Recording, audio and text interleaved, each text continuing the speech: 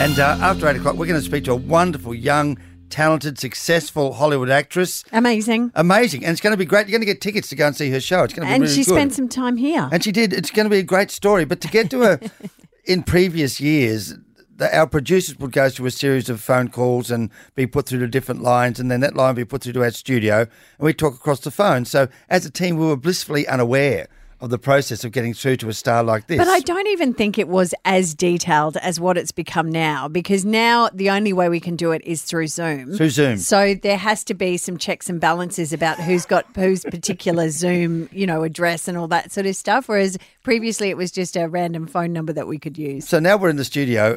The Zoom call is fired through the desk, and we can see the process. So when we started trying to get to this wonderful young actress, we had sort of a bearded, cool-looking techie dude who's sitting up there on the screen, and he spoke to us. This is Robin, Terry and Bob in Australia, in Brisbane. Hi, everybody. Hello. Hello. We're going to send you in momentarily. Okay. We'll wait here. It's so weird. I think I can so see Isabella weird. waiting. Send us where? Doing what? Yeah, we're going to send you into the interview room to talk to Isabella. Okay. All right, so now you know her name is Isabella, and there was a couple of little small screens up in the corner. Yeah. And one of them had a girl wearing pink that had sort of hair that might have been her. I can't tell without my glasses. So it popped up. Turns out that wasn't Isabella. This is Julia. Yes, it is. Hi, Yeah. Julia. How are you doing? Good. It's great to chat to you. We were standing by to chat Yes, it is. to Isabella.